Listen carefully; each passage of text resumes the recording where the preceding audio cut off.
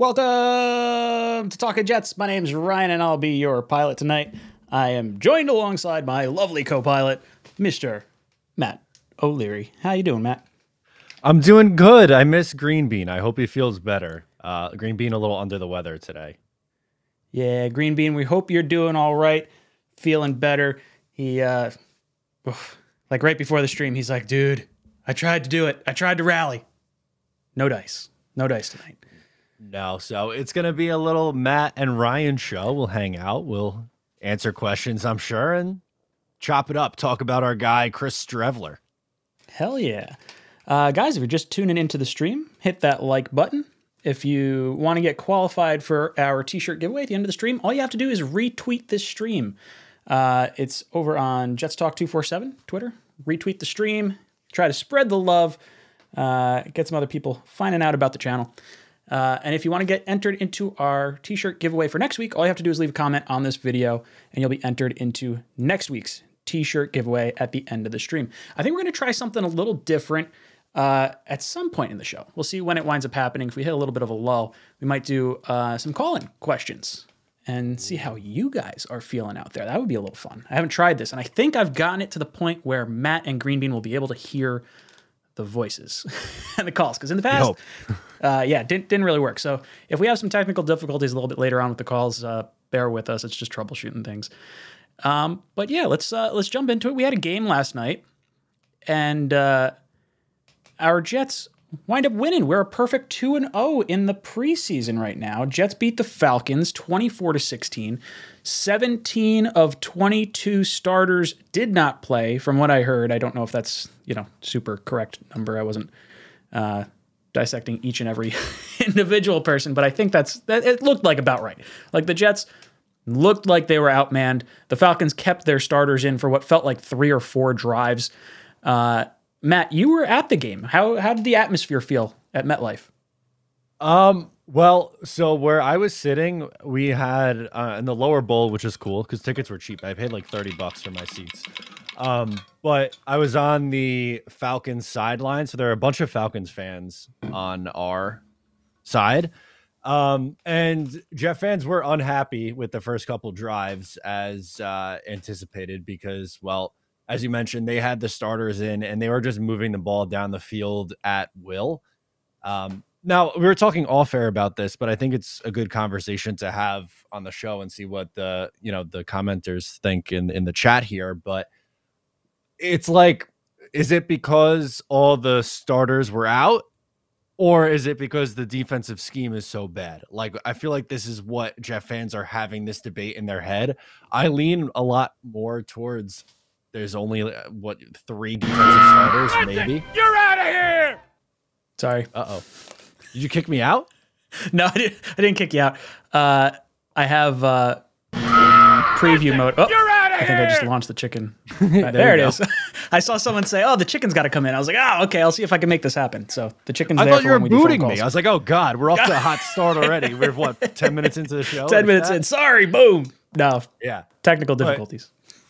But just with the defense, is it because there's no starters, or is it because we're just seeing more of the same with Ulbrich and this system here? Yeah, I think that's. I understand the frustration from Jet fans because I was looking at some of the videos that I've posted and whatnot, and it's just been like nonstop. Ulbrich's got to get fired. This is ridiculous. Yeah. The first preseason game we got it run down our throats. Second preseason game just got beat like a drum. Bryce Hall. Oh man. I hope he doesn't have to start because teams are going to look at this and be like, the Falcons did what to this guy? Yeah, let's pick on him. And I like Bryce Hall too. That was that might have been the worst he's ever looked in a Jets uniform, including regular season games. There was a game last year against the Texans. He got beat pretty bad, but this was just, I think it was 4 catches, 90 yards, a touchdown, and a penalty. In what, a half, if that? Yeah. Oh, it was ugly. Everaldo drops in the super chat, says, "Give Bryce Hall the chicken." So just for you, my friend. Listen, you're out of here. I love that thing. I love the chicken. That was the best addition to this thing. Yeah, dude. I understand the frustration with Ulbrich, and I can't crucify the guy right now because we're not playing our starters. Like that's really what it is. Because I went to camp on Friday with Richie, the first joint practice where we had pads on and like we were actually hitting. Breece Hall was running wild. Corey Davis looked good. Elijah Moore put dudes in a blender. Like Flacco was moving the ball, and it looked like the Jets were clearly the dominant team in that joint practice. And they were chippy. It wasn't like, I would put the joint practice probably about as, I don't want to call it competitive, but about as intense maybe as like a preseason game, or like Okay. give or take a little bit. I mean, obviously, they weren't really bringing guys down to the ground too much, but you could tell that there was like constant hitting, and it wasn't like a normal training camp practice. So I think the Jets do have the better team, and I think we'll see that once we actually get to the regular season. I am concerned for the defense for sure, because I want to see it, proven first that they are better. We've added so much talent, especially in the secondary and the defensive line. We need to have a better defense this year. If we don't, then I think if we get halfway through the year and we see we're just getting smoked, Ulbricht's going to be on the hot seat for sure. Oh, without a doubt. He's the first name that has a chance to go on the hot seat before Saleh, before LaFleur, obviously, who's everyone's favorite coach, and before even Douglas. But yeah, they can't afford to get off to a slow start. And like, I agree. I think it has to do with the personnel that's being used and the fact that they're playing like pretty basic stuff right now. But if they're, I don't know, 3-4 weeks into the year and they're giving up 30 points a game, then that's obviously not great and cause for concern. Yeah, absolutely. I mean, you look at like, I think with Ulbrich, we'll get to like maybe the halfway point, like 7-8 games, right around there. And then if if the pressure's really cranked up on him, because like you said, we're giving up a good amount of points, I think you'll see Saleh take back play calling, and that'll be a way to like kind of shift some of the heat off of Ulbrich and try to kind of, if they start looking better later on into the season, they'd be like, okay, hey, look, this is what we're gonna do. We're not changing up our coaching staff or anything like that. But yeah, dude, I want him to look good for sure. As far as the Jets overall, was there anyone that stood out to you in a positive light? Yeah, definitely not Bryce Hall. In a positive way, we talked about Chris Streveler early on. I think Lawrence Cager looked good again. Mm-hmm. Garrett Wilson stood out to me as a positive. I know it was like 3 catches for 15 yards, which obviously that stat line doesn't jump off the page. But if you watch the 3 catches, it's like, okay, the way he went up and just ripped that ball out of the air, it's like, yeah, the Jets don't really have someone like that. So that's exciting.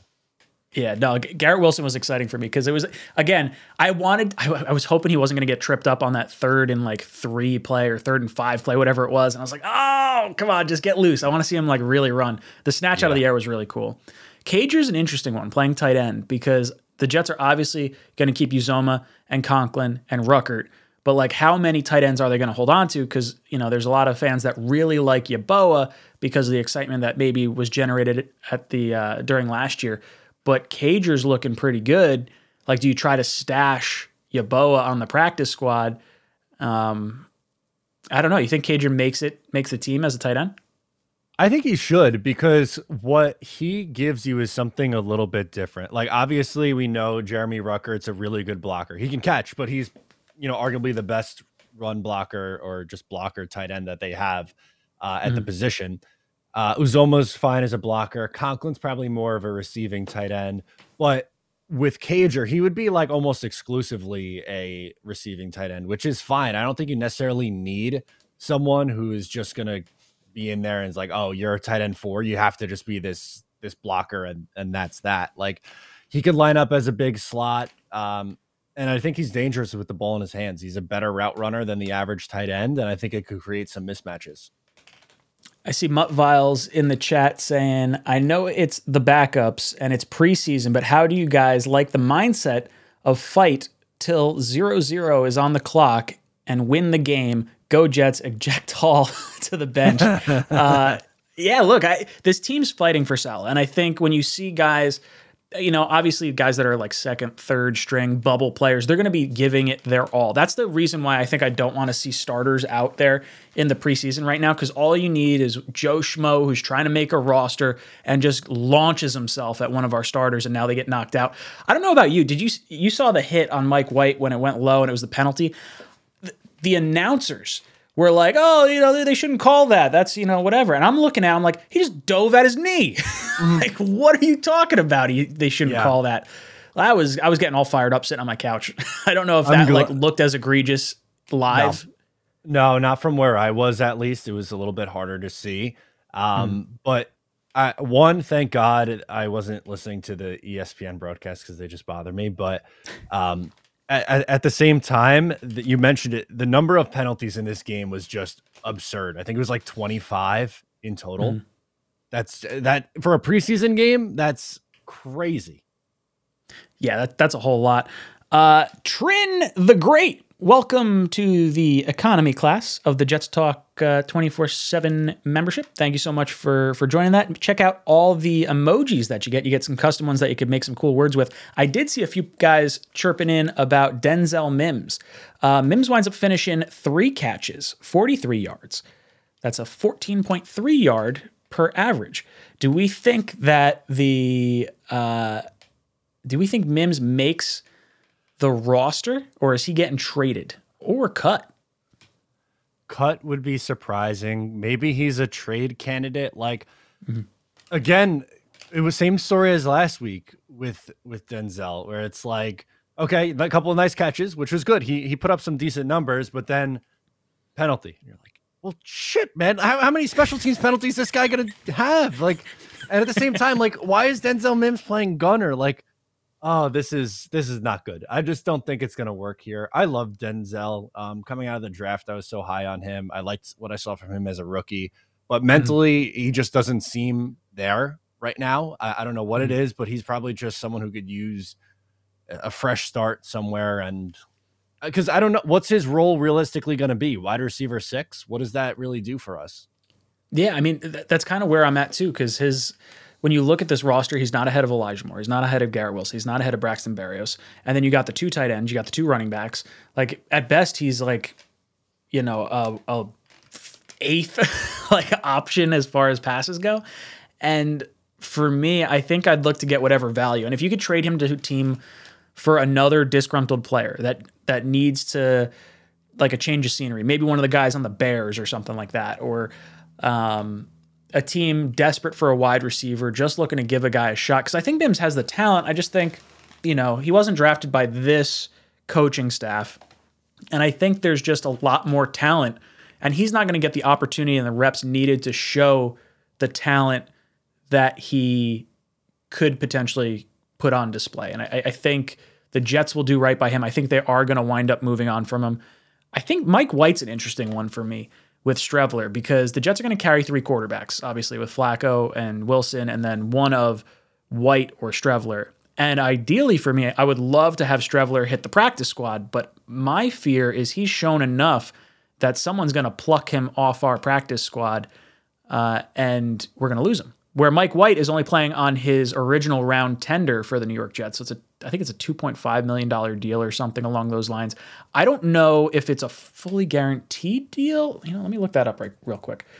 Because then I'm curious to see, if you cut White, do you actually save cap space, or is it already like paid out? Great question. Unsure. Yeah. Mike White. Oh no, you could cut him. Wait, that's cut pre-June 1st. What is cut post-June 1st? Yeah, no, I think you can cut him and save the money. That would be interesting. I'm fine with doing that if we roll over, $2.5 million worth of cap. Why not? Jets are going to start to need it soon. It's not like we're going to have a plethora of like open cap space. Plus, like, you never know who gets cut elsewhere, and maybe you want to add depth at other positions and use that space and just, plop it in another position. Yeah, that was the other thing I was sort of waiting on too. Like, final cut down days are like the last week of August, and I think we're going to see a lot of really good talent go down. I mean, what are we at? 80 players on our roster right now, and then it gets cut to 50. is it 55? It's like a weird number. I don't think it's exactly 53. Or is it 56 maybe? I think 56 is standing out to me for some reason too. So that's going to be my guess, but I don't remember off the top of my head what the next cut down is. Yeah, I mean, you think 32 teams times, let's call it 30 players. It's a lot of talent hitting the pool. And there's guys, at safety, guys at linebacker, guys at maybe, potentially offensive line. I would like to try and find some type of potential long-term answer at center, or at least like a hopeful long-term answer at center. Because if McGovern goes down, I guess we put Herbig over there from the Eagles. That's sort of the only thing I can really think of. I don't know. Yeah, that's true. I forgot about Herbig. Yeah, he's sort of an interesting one. I haven't watched him super closely, so it's, I don't know talent-wise, but it seems like Douglas does like him. Todd Stoneburner, thank you for the super chat. I don't see anything attached to it, but thank you all the same. Jets NY 102 says, can we please have a defensive-minded coach who teaches X's and O's? It's ridiculous. Preaching technique is just an excuse for being inept at scheming. I don't think that's necessarily true, but I do understand the frustration, right? Like, Saleh comes off as like a guy who's preaching and very motivational speaker-esque, and maybe not so much teacher-esque, but that's his job. His job is to motivate the entire team. He will have an impact on the defense. It's going to happen. Like, if Ulbrich struggles, he is going to step in and he will, provide insight and everything. And I think a lot of Saleh in general. Oh, Mudviles, what's up, dude? Mudviles gifted 5 memberships. So I guess some people are going to want to get some memberships there. Good stuff, dude. I don't know how that works, but boom. Cool. What do you think about the X's and O's side of things, Matt? Do you think Saleh should be more X's and O's? I mean, we don't really know, right? Like, I'm not in the meeting room. He could be like teaching these guys up like crazy behind the scenes. His specialty is going to be defensive line. Yeah, you would think, like, I don't know, especially with how much Ulbrich struggled last year, and he still stayed hands off.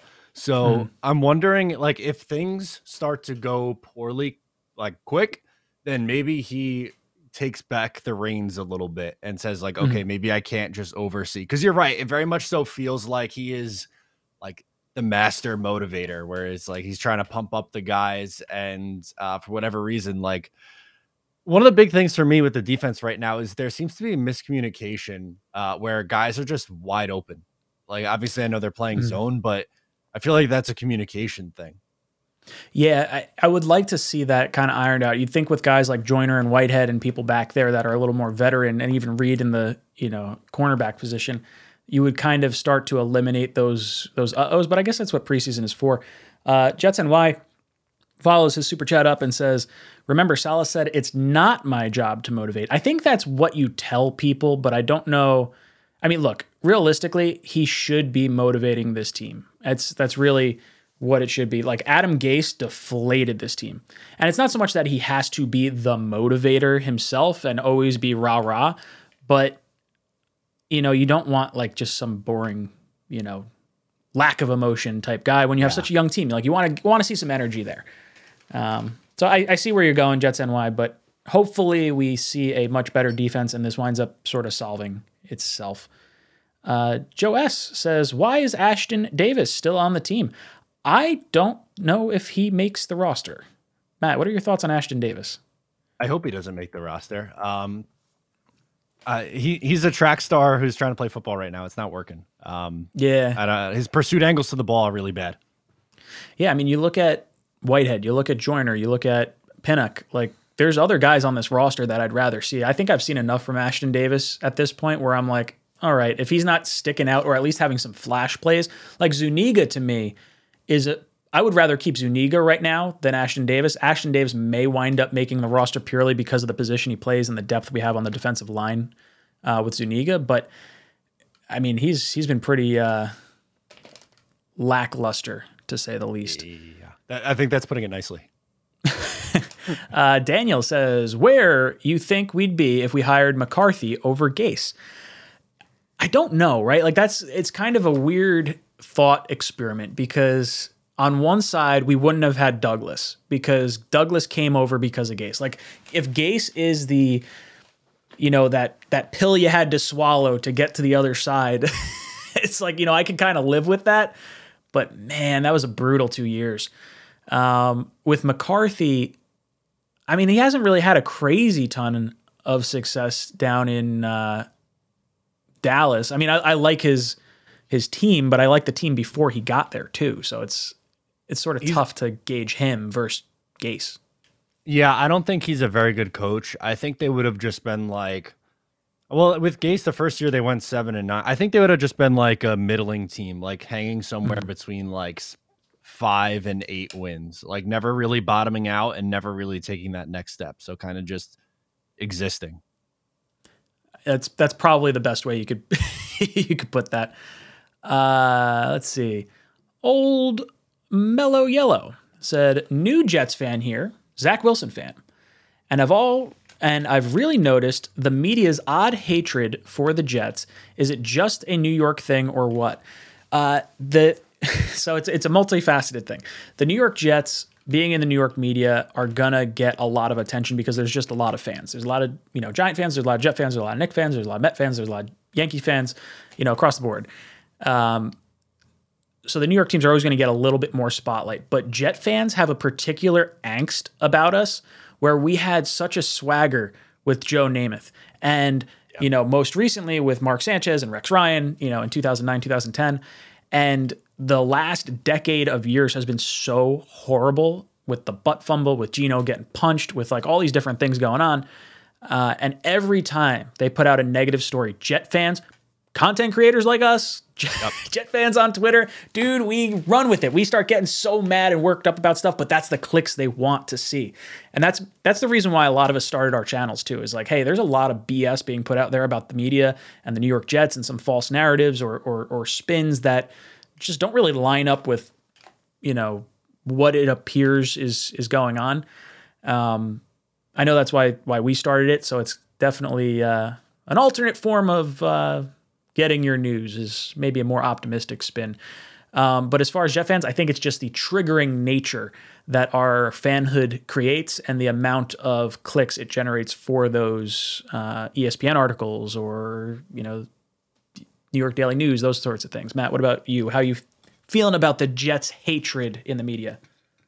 Yeah, well, I just think New York sports in general gets put under such a big microscope because of how big the market is. So it's going to draw a lot of attention.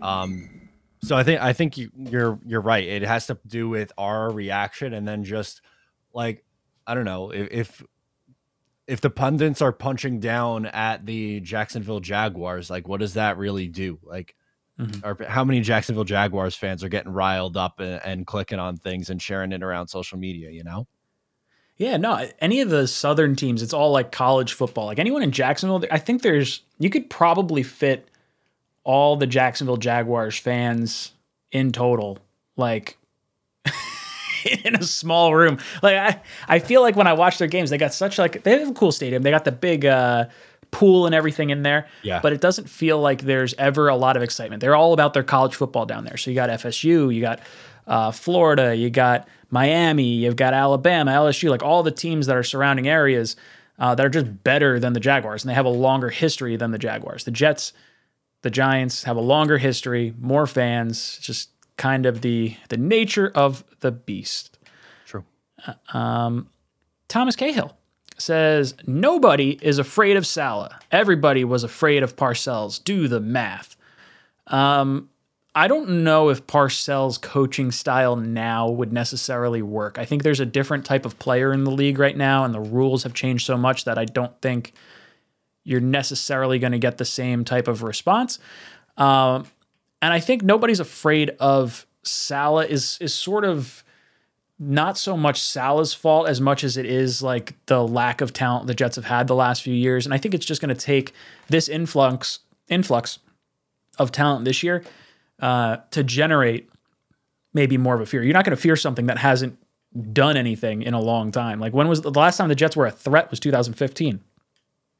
True. And also, like, I would flip this back and say, how many NFL coaches really have that like fear factor or afraid of, like, You can say it like Belichick and Tomlin, like two of the winningest coaches who've been around forever. Like outside of that, Yeah. I don't know how many other guys are there. Yeah, I don't know. You're probably looking at guys that like I don't think of McCarthy as like a scary dude, but he's kind of like stoic, I guess. Like maybe Flores was a little more intense looking at times, but like there's no one not that's jumping out at me right now. Like Andy Reid doesn't strike me as like a No, I see the comments super saying serious Andy guy. Reid, but like Andy Reid's not a I don't know, he's not a He's leading like by the an iron walrus. fist. Yeah. He's like just a meme. Yeah, he's like he's just a big fluffy teddy bear. I can't imagine. I mean, I would never want to upset Andy Reid just because I feel like I would. It's almost like disappointing, like I don't know, your grandparents or something like that. Yeah. You'd be like, oh man, I feel so bad. But like I like Andy Reid. Belichick to me fits the Parcells mold. I mean, obviously because they were as close as they were. Tomlin, I think, is probably in that same wheelhouse. He's a very intense guy. But yeah, I mean, across the board, it's just not a coaching style that you really see flourishing anymore. What the best teams in the league, aside from the Patriots doing their thing, you're talking guys like McVay, Shanahan. Just across the league, it feels like there's more energy and more. I feel like there's a different way to motivate players now than there was 25 years ago when Parcells was coaching. Yep. So I've seen a couple other good ones, like Vrabel and Sean McDermott in here. I would ooh, say Vrabel's those a good are- one. Yeah, I would say those are McDermott, probably, I thought about. I guess he's a little more intense looking, but he doesn't strike me as like a fun guy like some of the other players, some of the other coaches. Vrabel's a good one though. I really like Vrabel. I don't know how the Titans are going to do this year. I feel like I feel like their championship window kind of slammed shut last year. Their offensive line is not what it used to be. I feel like they're sort of in a holding formation. Like this might be like the last gasp, especially with Henry. Like I don't. It can't be pretty, but at the same time, he's going to be 28 this year, coming off an injury, and Ryan Tannehill is fine. Like he's not great. He's not bad. He's okay. He's fine, I guess. He's going through the motions. Yeah. So this season, Derrick Henry's cap hit $15 million. If he's cut next year, they save $12.5 million. So this realistically, if there's any kind of injury or slight drop in production, I think he may be gone. But it depends how they feel. If they think Tannehill can give it one more shot, they'll run it back with Henry another year. They may let that contract go out if they feel like they have the chance to continue it. Soreless says, what do you guys think this team looks like if we did end up signing Cousins when we hit free agency in 2018? Dude, I wanted Cousins in the worst way. That was the first video I made on my channel. And I was like, dude, you look at the guy, he just wins football games. He puts up stats, and it's just something that the Jets have never had. And I think he would have broken all our records, but I don't think we would have necessarily been a Super Bowl caliber team. Like that's the whole thing for me.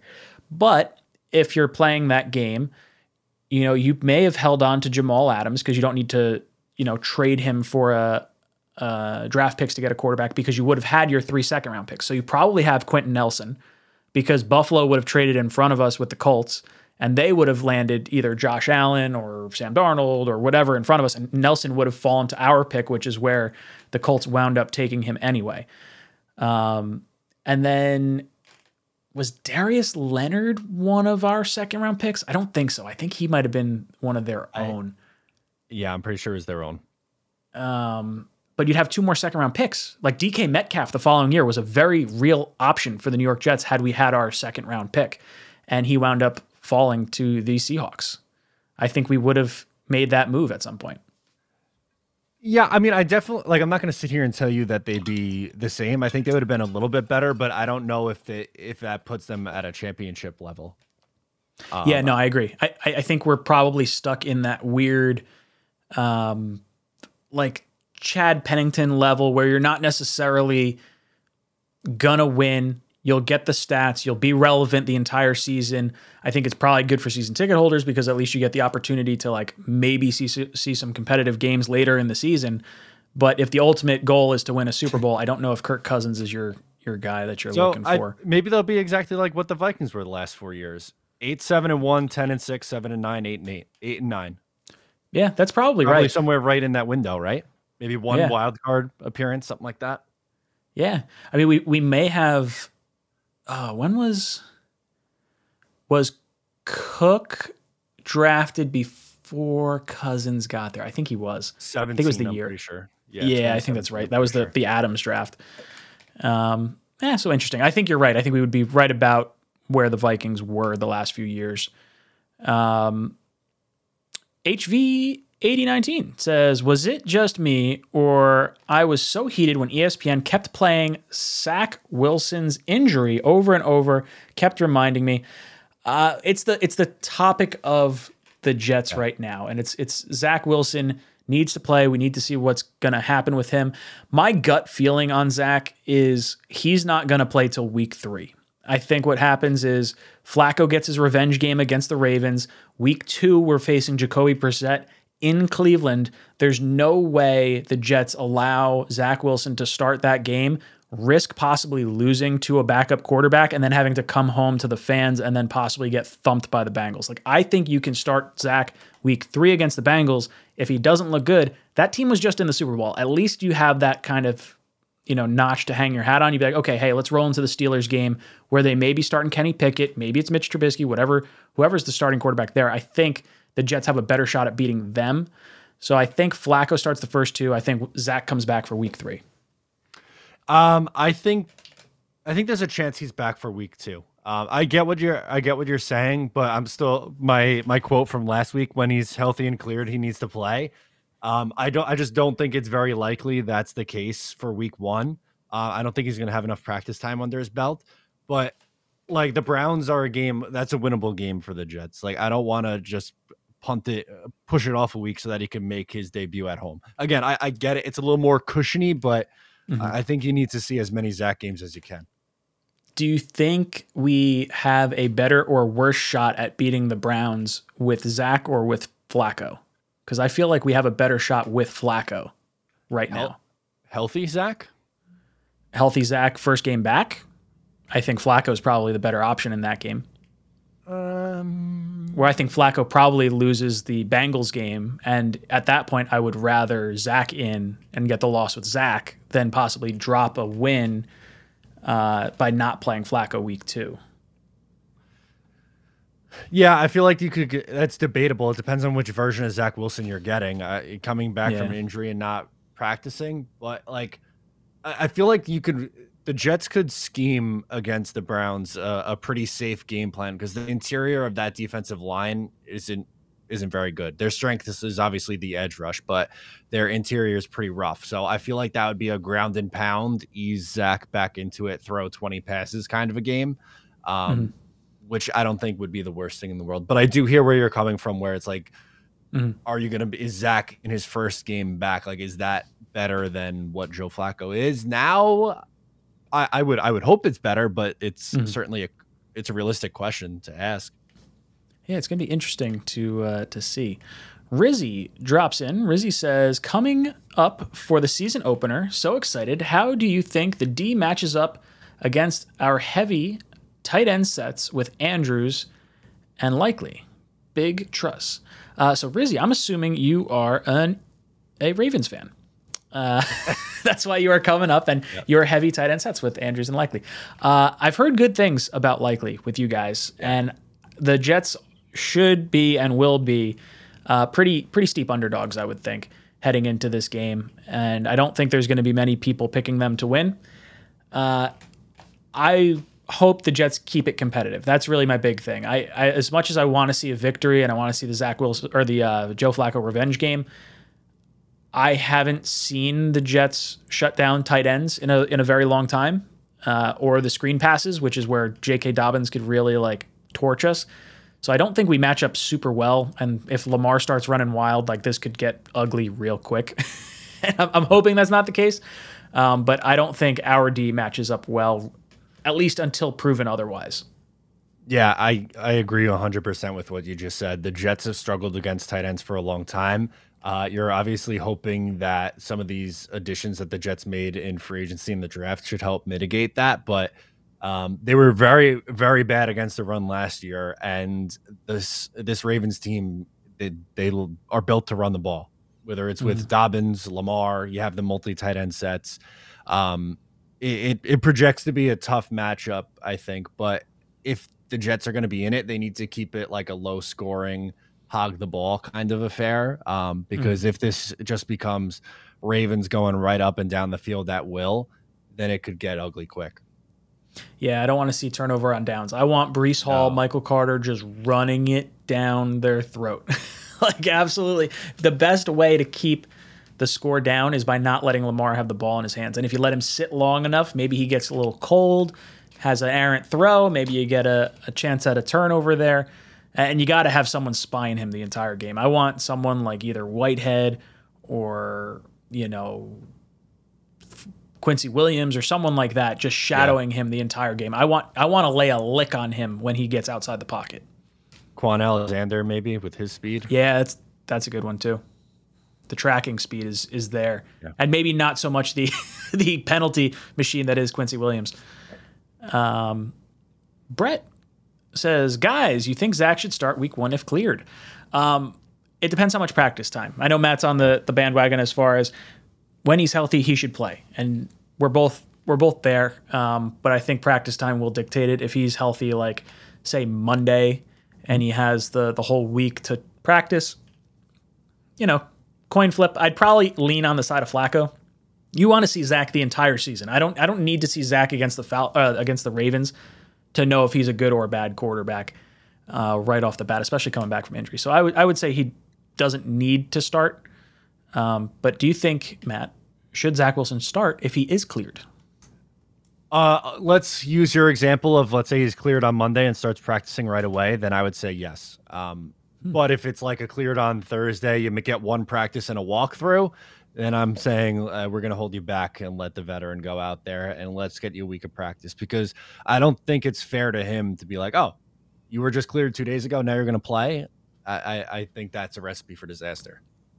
Yeah, I agree. Looks like our buddy Buffalo Jet fan we'll is see him in the chat. Oh, yeah, we will. Actually, hey, Buffalo, in the chat, if you want to jump on with us, I'll email you the link, and you can come on if you got some time. If not, just let me know. Either way. We are just hanging out here. I'm here with Matt O'Leary. Green Bean is feeling under the weather, so unfortunately he is not with us tonight. If you want to get entered to our t-shirt giveaway, all you have to do is drop a like and then retweet this stream, Jets Talk 247, and you'll get qualified for our t-shirt giveaway. And at the end, or if you want to get entered into next week's t-shirt giveaway, and you're watching this after the fact, all you got to do, drop a comment down below. So, rumor has it Green Bean had bad salmon. Bad salmon. Ooh, he's got the Denzel Mims treatment. Right? Coming out like lava. Oh, God. Ugh. Ooh. Not good. Not good, Green Bean. I was trying to come up with like a Green Bean. He's looking green. He's under the weather, right? Yeah, there you go. What else you guys talking about in the chat? See you guys in there. You know what? Let's do the let's give the phone call thing a try. Let's see if that works. Yeah, let's do it. Might as well. All right. Yeah, we're gonna give this a try. I don't think. Oh, I didn't do my timer though. Hold on. Before I do that, if you want to take a look at the chat, if anything pops up to you, let me know. I'm gonna see if I could move the timer over. Right now, they're debating quarterbacks. It looks like right now.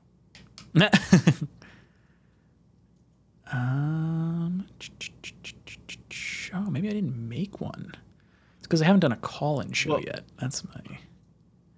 I wanted to get your take on the Mike White versus Chris Streveler topic. That we haven't really gotten too deep into that. Ooh, okay, yeah. Let's have that discussion. Then we'll go over to phone calls. So for me, I want Strevler on the practice squad. If I felt confident he wasn't going to get plucked, then I would put him on the practice squad and stash him. Because Mike White has some game experience. He played well for us in the game and a half that he played. But he hasn't really looked that good in preseason. And I don't know how much stock I want to put into preseason because Strevler's playing against backups too, but he didn't have any reps. Was it last week? And he wound up playing well. So Yeah. I think the upside is way higher with Strevler, so you may want to just opt for that. I almost feel do you think that Mike White could execute the game plan better as QB3 if called upon? Or do you think the upside of Strevler is better? I'll take the upside. That's kind of where I'll I'm at. definitely take the upside. And I think, well, maybe not so much after the last 2 preseason games, but maybe there's a world where you can still trade him for a conditional pick next. Nick Mullins just got traded. I didn't think Blake Cashman could get traded. So Yeah. who knows? Maybe a team gives up who draft picks. It doesn't really matter to them, and they're going to trade a 6th or 7th round pick next year for a guy who they feel like could be a backup. I just think that if you tried to practice squad Strevler, I think he would get claimed. And we're under the assumption that Zach's not playing week 1. He could, but I think most are saying Flacco's going to start, and obviously Flacco needs a backup, so it's either Mike White or Strevler. Personal preference, I would try to trade Mike White, or even. This might sound crazy, but at this point, I think Mike White might have a better shot of making it through to the practice squad than Strevler because of just what we've seen in the preseason. Can Mike White still be on the practice squad? That's the only question I have because he's 27, I think. I don't know if that's I think at a certain point you can't be put on the practice squad. I think you automatically go to free agency. I think. Chat, let us know if that's correct. I think I gotta look up practice squad rules. Yeah, I get the feeling that he might be too long in the NFL. But yeah, you're right. If you could practice squad Mike White, I wonder how that affects his contract. Does he then get signed for the vet minimum instead of the tender? Because the tender is $2.5 million. So, but okay, I figured it out. But you were right before 2020, but then in 2020 they changed it to that anyone could be put on the practice squad. Oh, okay, yeah, that's the move then. Yeah, save the cap space. If he gets claimed, who cares? I guess you're not too beat up about it. And then if he doesn't get claimed, he goes on the practice squad. Then he doesn't have to move, right? How about it? Although, do you think he'd get sour and be like, I don't want to sign with the Jets practice squad because you cut me for this guy that hasn't gotten any reps? Yeah, but when he got reps, he was better.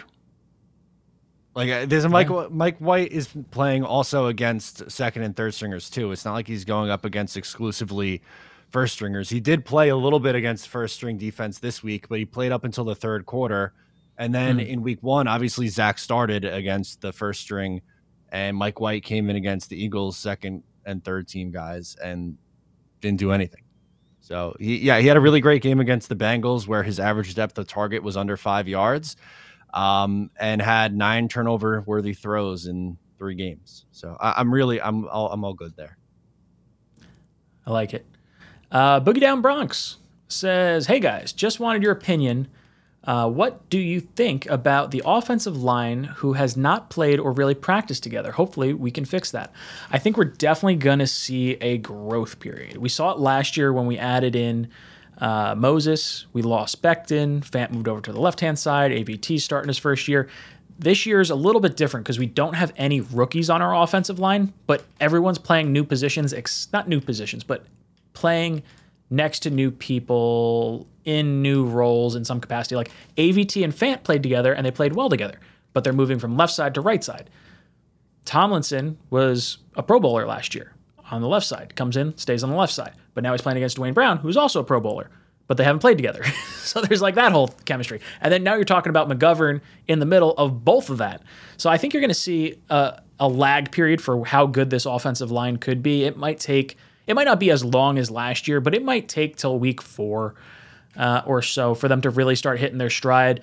And I am a little concerned that their lack of production early on might skew people the wrong way in terms of like Breece Hall and stuff like that. Because I saw people getting really hot about like, oh, Breece looked horrible, yesterday in his 3 or 4 touches or whatever he had. Right. Yeah, I don't know. I'm not going to get worked up over Breece Hall in the preseason right now.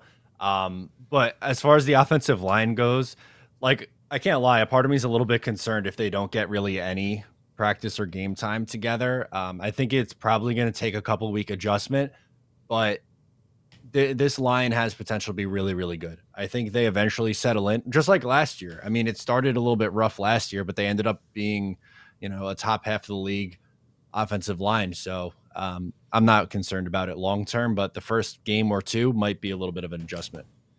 Mm-hmm. Richard Delgado dropped in his member super chat and says, spoiler, no. But I don't know what that was in regards to because I think I missed it. It was just before this one. Hey, spoiler, no. Speaking of spoilers, I'm not going to say anything, but did you watch the new Game of Thrones House of the Dragon? I did not watch the original Game of Thrones. I'm not really a fantasy type of.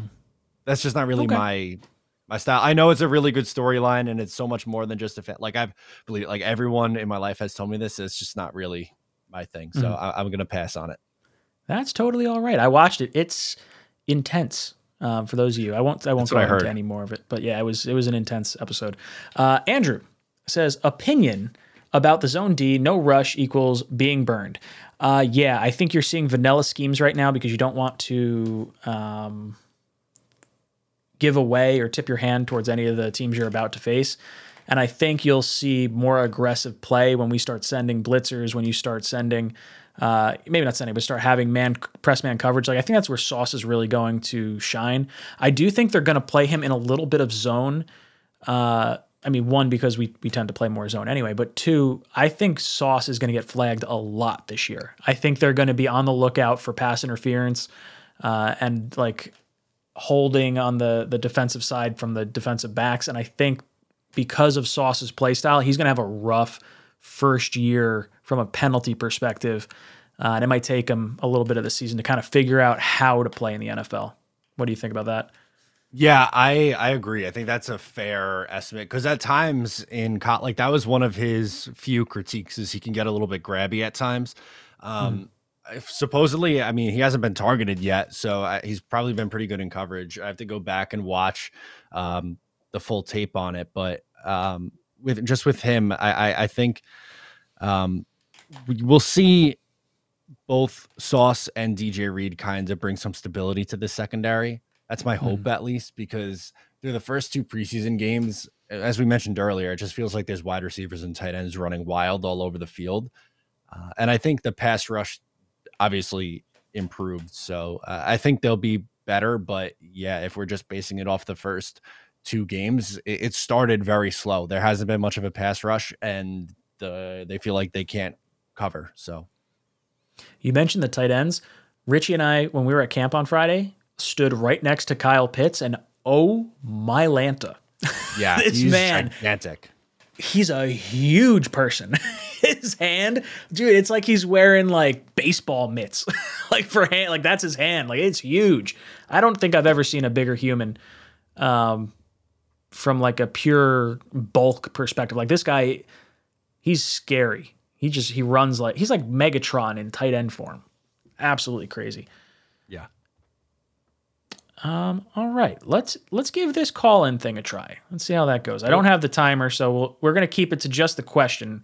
So if you guys are going to call in, ask us a question, and then we're going to boot you, and then we're going to talk about the question, and I'll go back and we'll do the next caller. So that's how we're going to try and work this. Yeah, call-in numbers on the screen. Pulling this up. Hopefully it works. If it doesn't work, let me know in the chat, because I may not catch it right away, but I think it's going to work. I have faith. Boot them with the chicken. I got to figure out a macro that'll allow me to like cancel out the the caller and shoot the chicken at the same time. That would be sick if we could pull that off. I probably can. What I should do is have a pause so they hear the chicken and then get booted. Like give them the double whammy. Yeah, that'd be great. Let's see. Ooh. It says your browser. Oh no, someone tried to call before. So it's someone saved the number. That was smart. When I talked about it before, because I have a call in here from before that. Oh, there you go. Let's see. See if it comes through. Do I have the right number on there? 506. Yeah. Who knows? We have a super chat in here too, if you want to grab that. Yeah, let's do I that. don't know if it made its way through. Yeah, I see it. All right. Sherb says, any thoughts about potentially moving on from Mann? I know punter is not a huge priority, but Mann has been consistently below average since drafted. I don't want to give up on Mann yet. I don't think there's any reason to. I don't think he's been bad. I'll be honest, I haven't given it a crazy ton of thought because I've been so concerned with like every other facet of the team. Like from coaching on down, like punter is so beyond where I'm at right now. Unless we start losing games because of, the punter. Yeah, I just think that at times he can get a little inconsistent. He has a really good leg, but at the same time, there's just too many times. You got a phone call coming in. All right, pick it up. From Naeem. Ooh, Naeem. To accept, press 1. Let's see if this works. Welcome to Talking Jets. Can you hear us, brother?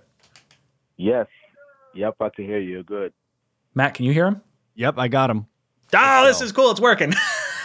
Cool. You're our first caller on Talking Jets that actually everyone got to hear. Cool. Ooh, but definitely listen to us on the phone, not through the stream because there's going to be a lag there. So what's your question? Okay. My question is, what do you think of the quarterback between Mike White and Streffler? Who do you think's going to win that? Do you think Mike White is still the favorite, or do you think Stressler's, going to take his spot?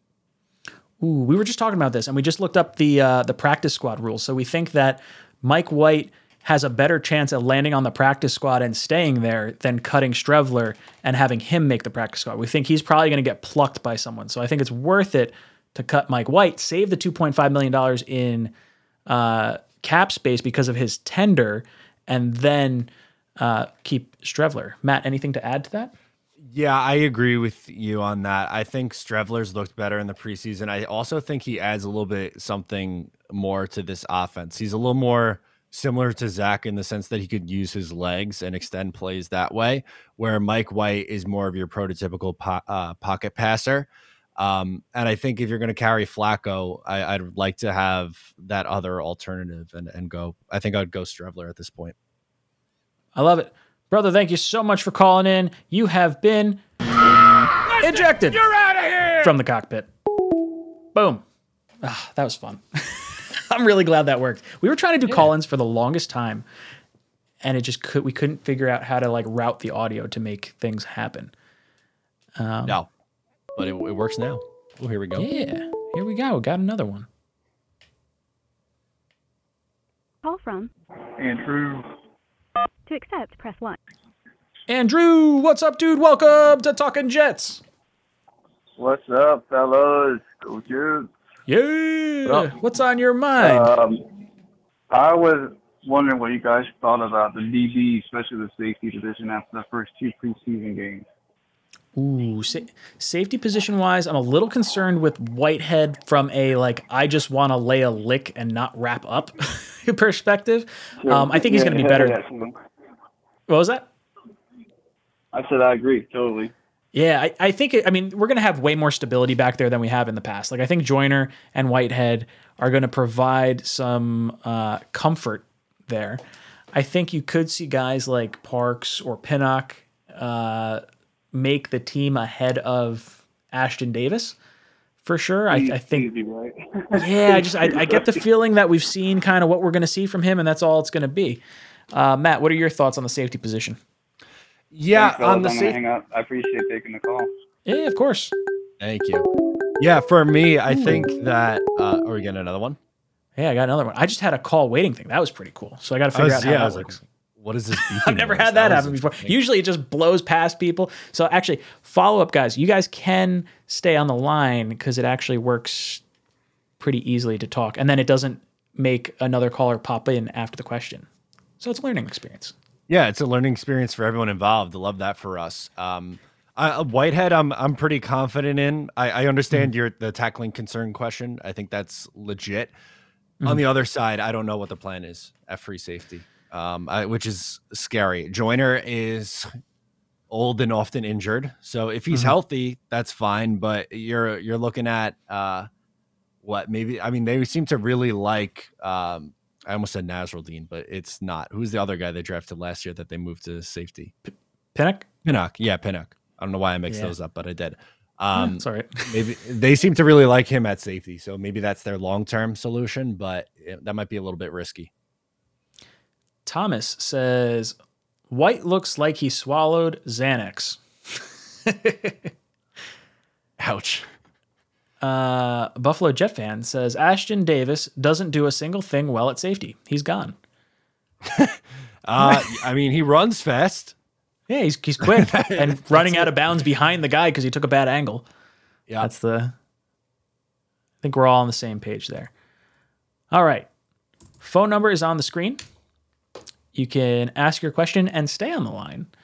And what's cool is I'm going to see how that call waiting works. So if you wind up hearing like a busy tone, let's just play with this and see how it works. We'll try it out. Right? Who knows?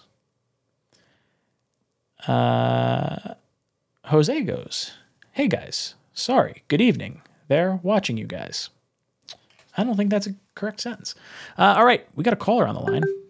Call from Mike Muttviles. Muttviles. Hey, what's up, Muttviles? Ooh, I think I can put this person on hold and accept. What's up, guys? Let's see if this Call works. from Bernard from North Carolina. Whoop.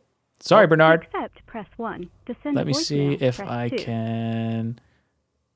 Oh no, we had Muttviles. All right, Bernard, stay on the line real quick. I'm going to go back to Muttviles. Muttviles, you there? Oh, no. Oh, boo. Oh, sorry. I was testing it out. I went back to Muttviles. All right. Hey, Bernard, what's up, dude? Hey, how you doing, Ryan? Long time. Yeah, it's been a whole long time. I can't wait to do the call-ins and start talking to you guys more. You know, I've been trying to reach you for a long time, but the way it's set up, I guess you don't have the cubicle system to put me in. I had schedule our time, and it popped up. Okay, so see now I think this is Muttviles calling again. I can end and accept. I can decline, or I can put hold and accept, but then it jerks me over to the other thing. So, Bernard, stay on the line real quick. I'm going to try something. Call from Scott. All right, dude, I'm going to put you on hold. I'm going back to the other caller, and then I'm going to try this. This probably isn't going to work, but well, we'll give it a go. We'll give it a go. Is he there? All right.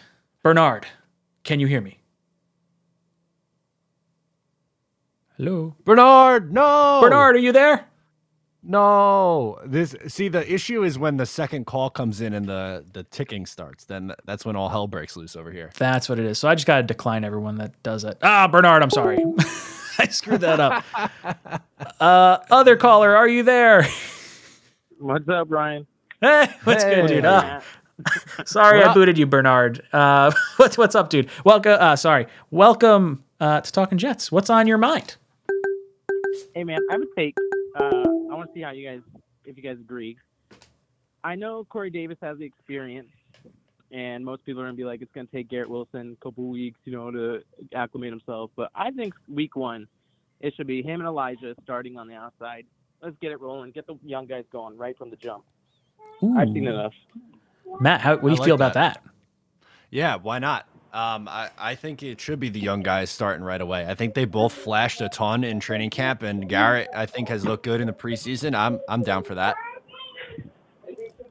All right, dude. You know what that means. You have been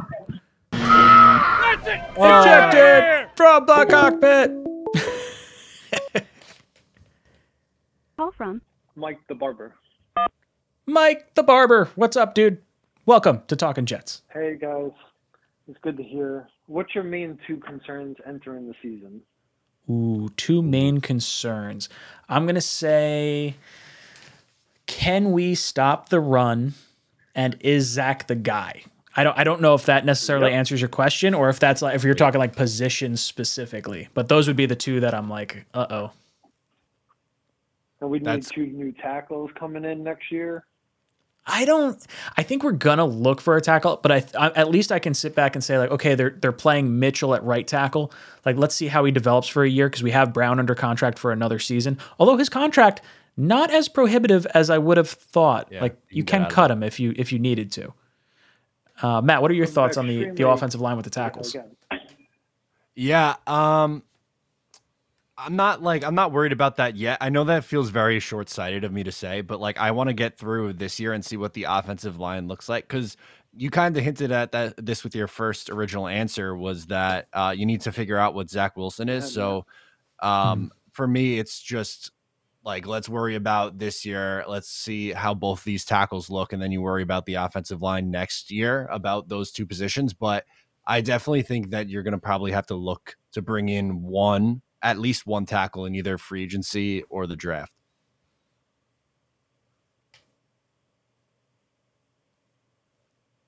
I don't know if our caller's there, but he is ejected from the cockpit. Listen, you're out of here. All right. I see a super chat in here. We're going to get to Mike real quick. Mike O'Donnell says, dude, I'm a Long Island guy and Jets fan, and my wife is a lifelong University of Georgia fan. Any chance I get to be the one in the house who has the better team? Ooh. Probably not. That's a fat chance.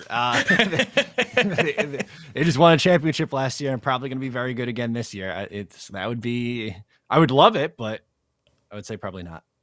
Yeah, that would be a little tough. All right. Someone said you didn't see a chicken.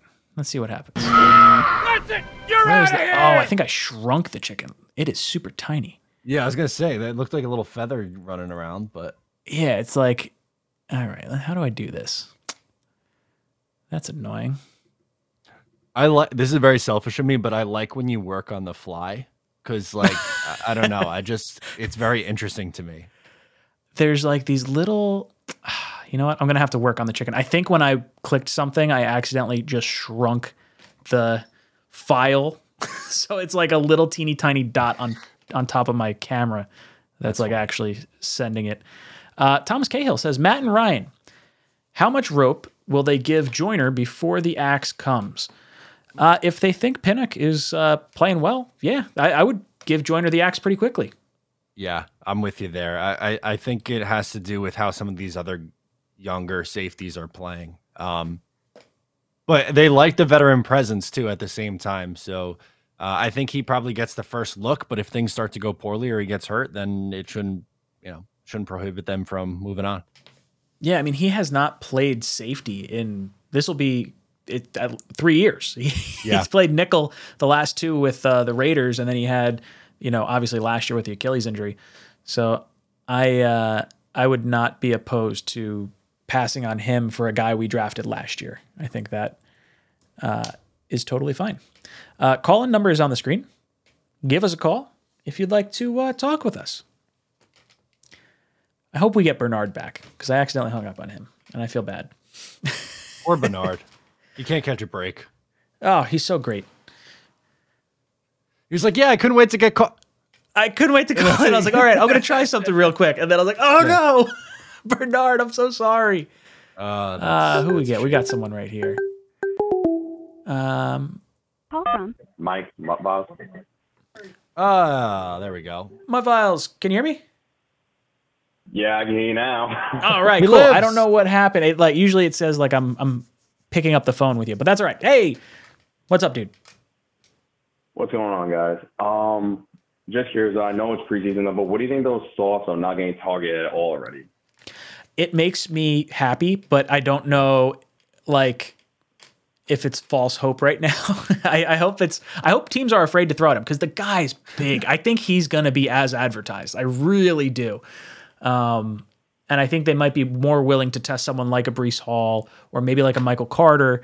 as opposed to going after Sauce. But if he gives up a few big plays, then they'll start gunning for him. Who knows? Matt, how you feeling about Sauce not getting targeted? So we're going to report from the chat. Supposedly they can't hear me when I talk. So that's an issue. Yeah, that's what they're saying in the chat. But I will answer for everyone else watching the video or listening. I would like to see Sauce Gardner to get targeted so I can see him make plays on the football eventually, selfishly, but it's got to mean that he's playing pretty well, I'd imagine. Interesting. Good stuff. Take it easy, my boss. I'll pour my files. It's like when, I wonder if maybe the phone call. Wait, did you say the people on the phone can't hear you? Yeah. And that's what it is. Okay, that's why they're not answering. Yeah, I'm thinking like, you can hear everything. So they're just sitting there quiet, and I'm just, oh well. Okay, I'll try to figure that out. Until then, Jersey Jets comes in and says, if Zach gets hurt again or plays poorly, what are the chances we draft a quarterback next year? I would say pretty close to 0. I would roll with Zach.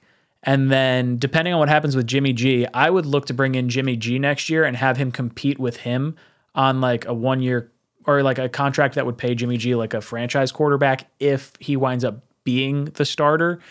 I don't want to just give up on Zach after 2 years, but I think you have to have a contingency plan in place. And I think I've seen enough from Joe Douglas right now that I feel comfortable. I would like him to make another quarterback pick if Zach were to not be the guy, because I think he's acquired enough talent, but a lot of it's going to have to come into play. Like, does that translate to wins this season, even if Zach's not playing great?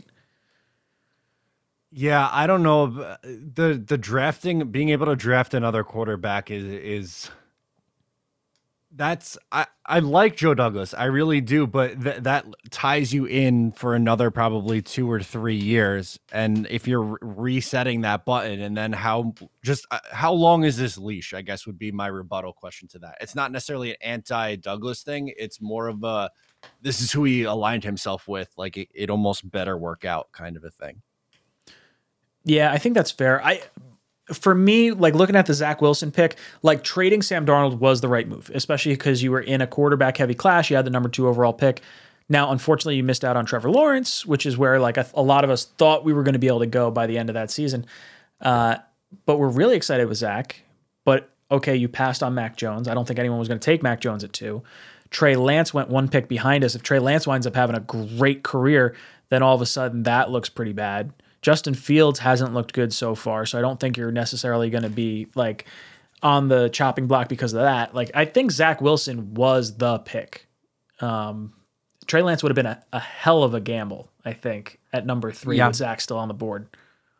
No, it would have been. And like the thing is, like people, you always see the crazy comments, but I think it was last week someone was saying they should have taken Trey Lance. Right. And we were saying, well, if the 49ers had the 2nd pick, they were taking Zach Wilson. So what does that tell you? Yeah, that's exactly it. Like Zach was clearly the number 2 quarterback by every like ranking across the board, and the occasional number 1 ranking if you are Sims. So I'm going to take him either way. I think that was the right move. All right. Let's go back to the call-ins. Let's see if I could figure out how to make it so... Whoa! What? You'll see it. What's going on? Whoa! Holy smokes. Hello. All right, my files. Let's talk. Here we go. What's he saying? My file says, chat was trying to listen to Matt in the stream. LOL, my bad for the silence, chat. LOL. My other question was, how long do you see the starters playing next Sunday against the Giants? I think only a half, and that's it. Also, guarantee a victory against the Ravens. Yeah, hopefully we're getting that victory against the Ravens. I want to see a week 1 home opener, Jet win. I can't tell you the last time I was at a home opener and the Jets actually won. It's been a very, very long time. Yeah, that's a great point. The last one for me, I think it was the Jets home opener, was Jets-Browns, with like the 2015? 2015 year. I think that was the home opener. It was, yeah. I wasn't at that game, but I'm trying to think. Have the Jets won their home? When was the last time the Jets won their home opener? Before that, I don't know. I think it's been a while. We've been pretty bad with the home openers. I think you might be right. As crazy as that is, 2015 might be. Cause like, well, I mean, it wasn't a home opener. We beat Detroit with Sam. Yeah, that was on the road, and then they lost to the Dolphins the next week. Yep. At home. We lost to the Bills week 1 with the mono year. In 19. In 20, they lost every game until the end of the year. Mm-hmm. What would 17 have been? I think they also lost to the Dolphins in week 2. Man, so 16 would have been Fitz's second year back. I have no idea. They lost they lost to Cincinnati on opening day on 9/11 that year. Oh, wow. Okay, so yeah. The Browns one was the last time they won a home opener. The second part of this, well, I guess first part of this question, how long do you see the starters playing Sunday against the Giants? I don't want them to play. Like, I mean, very few. I want to see the young guys play. So like, which I guess is a lot of our starters, but I'd like to see, Sauce and Johnson and Brees and Garrett Wilson. Like, I'd like to see those guys play. Yeah.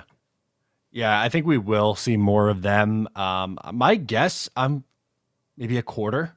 I think that because Salah came out and said that they're going to use it like a dress rehearsal. So I think to me that's at least a quarter. Yeah, I think if they have a really good drive and they score a touchdown, like let's say they get the opening kickoff and they drive down the field, I could see that being it and being like, okay, we're looking good. Let's end on a solid uptick here. Let's get the other guys some playing time. If they go 3 and out, or if they have maybe 2 first downs and a stall, or they get like a field goal, I do think they'll get another drive. And I think it'll depend whenever they have their first good full drive where you feel confident. I think that's probably where they pull them. I don't know if I don't want to see them play a half. Like I don't want Carl Lawson to see the field at all. Anyone who's put him in bubble wrap. Critically. Yeah, dude. Anyone who's critically important like that. Like Elijah Moore, I don't necessarily care if he plays. Like I know what we have in him. It's really the question marks that I'd prefer to see. Yep. But Mutt Files, thank you. All the same. Thank you, Mutt Files. All right. I'm going to see if I could figure out this call-in thing on the fly. I think it's just a matter of setting something. Although I think what I'm doing is I think I have something on mix minus on the Roadcaster, and I think that's what's not allowing them to hear you. Probably. I think it's because otherwise I would hear you twice, I think, or something along those lines. I don't know if that's right. All right, so we got this ringing. All right, picking up the phone. Call from Carson. Carson, what's up, dude? Welcome to Talking Jets. What's going on, Ryan? It's been a long time. How we doing? Dude, we're having a grand old time. I'm going to have you stay on the phone real quick because I'm going to troubleshoot something while you're here. I'm not going to hang up on you. But go ahead. All right. So, Matt, can you hear me right now? You can hear me? Yes. All right, caller, can you talk? Hello. Did you hear that, Matt? I also heard the caller. I don't know if the caller can hear me. That would be pretty beneficial if he could. Caller, can you hear Matt? I'm going to take that as a no. I can hear Matt, but I have the stream going, so I can hear Matt through the stream, but I don't know if there's a delay. Rats.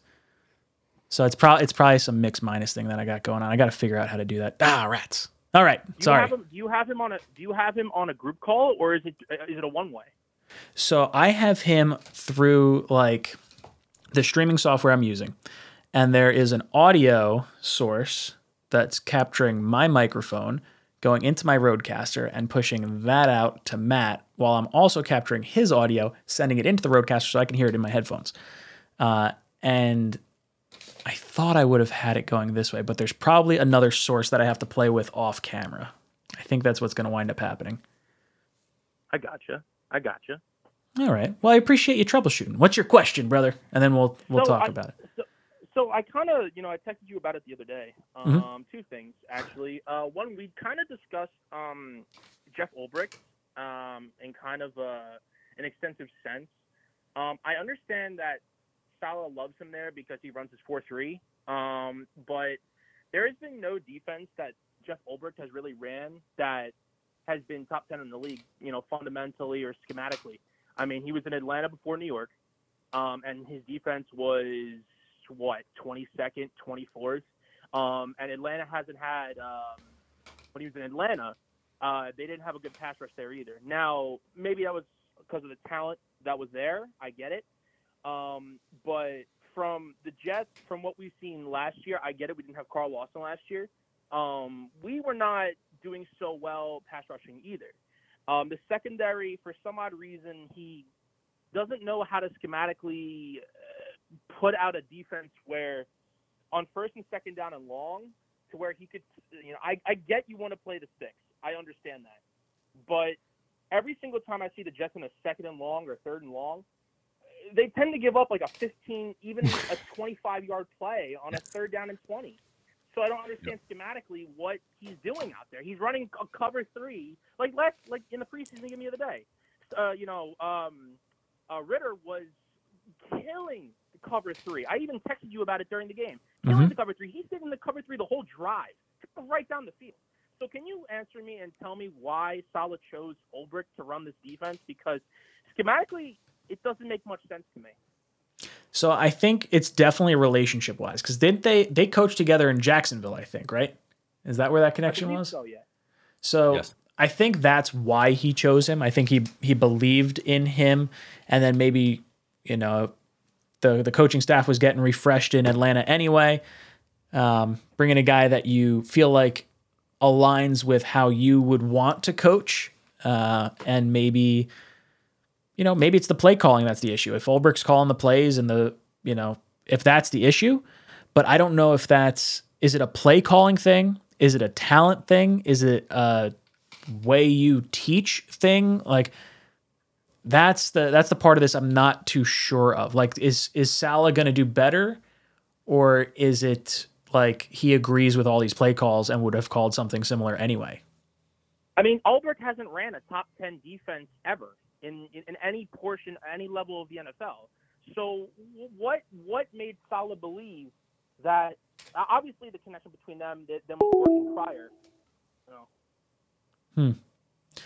Yeah, I don't know. I think by the way, I don't know if you heard that. It sounded like someone dropped out of a call.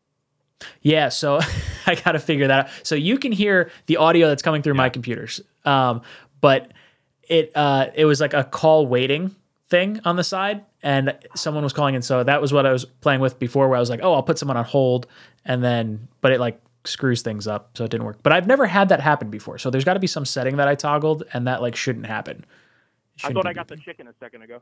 No, I wish I could get the chicken. I don't know. Oh wait, did I do it on here? Hold on. Oh no, I can't, but I can do this. Let me know if you can hear this, caller. You guy's an idiot. Uh-huh. Hold on, wait. I did hear that. Can you hear? You guy's an idiot. Yeah, I heard that. Yeah, it was a bit of audio. That's good. I love it. Thanks, Carson. I'll talk to you later. Okay, so that's gonna be fun when I get that figured out eventually. I gotta figure out how to play with you know what? Volume. If I'm coming through the Rodecaster, that means that I would assume the audio that the caller is getting is from your computer and not the Rodecaster, because theoretically, shouldn't they hear me? Yeah, but I think they can't hear you because I have, it's something like that, but I have it is going through the Rodecaster in Google Voice, so it should be going there. Andrew, what's up, dude? Welcome to Talking Jets.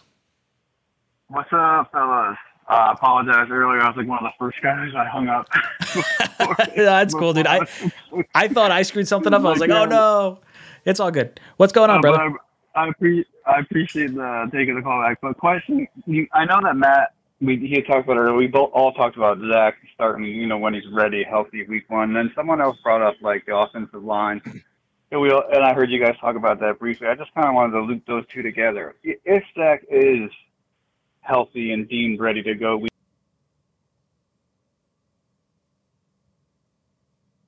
played right tackle. AVT, as good as he is, hasn't really played right guard. So I'm just wondering, like, how do you guys feel, even if Zach's healthy week one, do you put him out there with a line that hasn't really gelled? Oh, interesting. Or, I just a different spin on it, Like, Yeah. is it going to be like, not that I want Flacco to get killed either, but Sure. I'd rather, no offense to Joe, but. Oh, yeah. Yeah, no, that's interesting.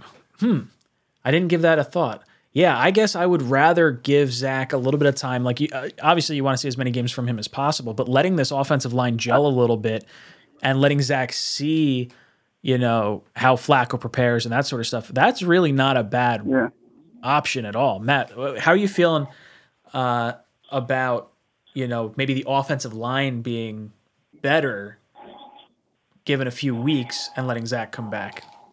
I hear that, but like at the same time, like I don't know if I want to use that excuse of the offensive line to hold him. You have to tell me if Matt's talking smack. I can't hear. Yeah, he's talking. I wonder if this. Hold on, Matt. Start talking. I'm just curious if this works. Chest 1 2 microphone. Is the caller able to hear me? I'm going to assume not. Yes, absolutely can hear. I figured it out. You did it. Let's go. Love it. Love it. But I was just saying. So love it.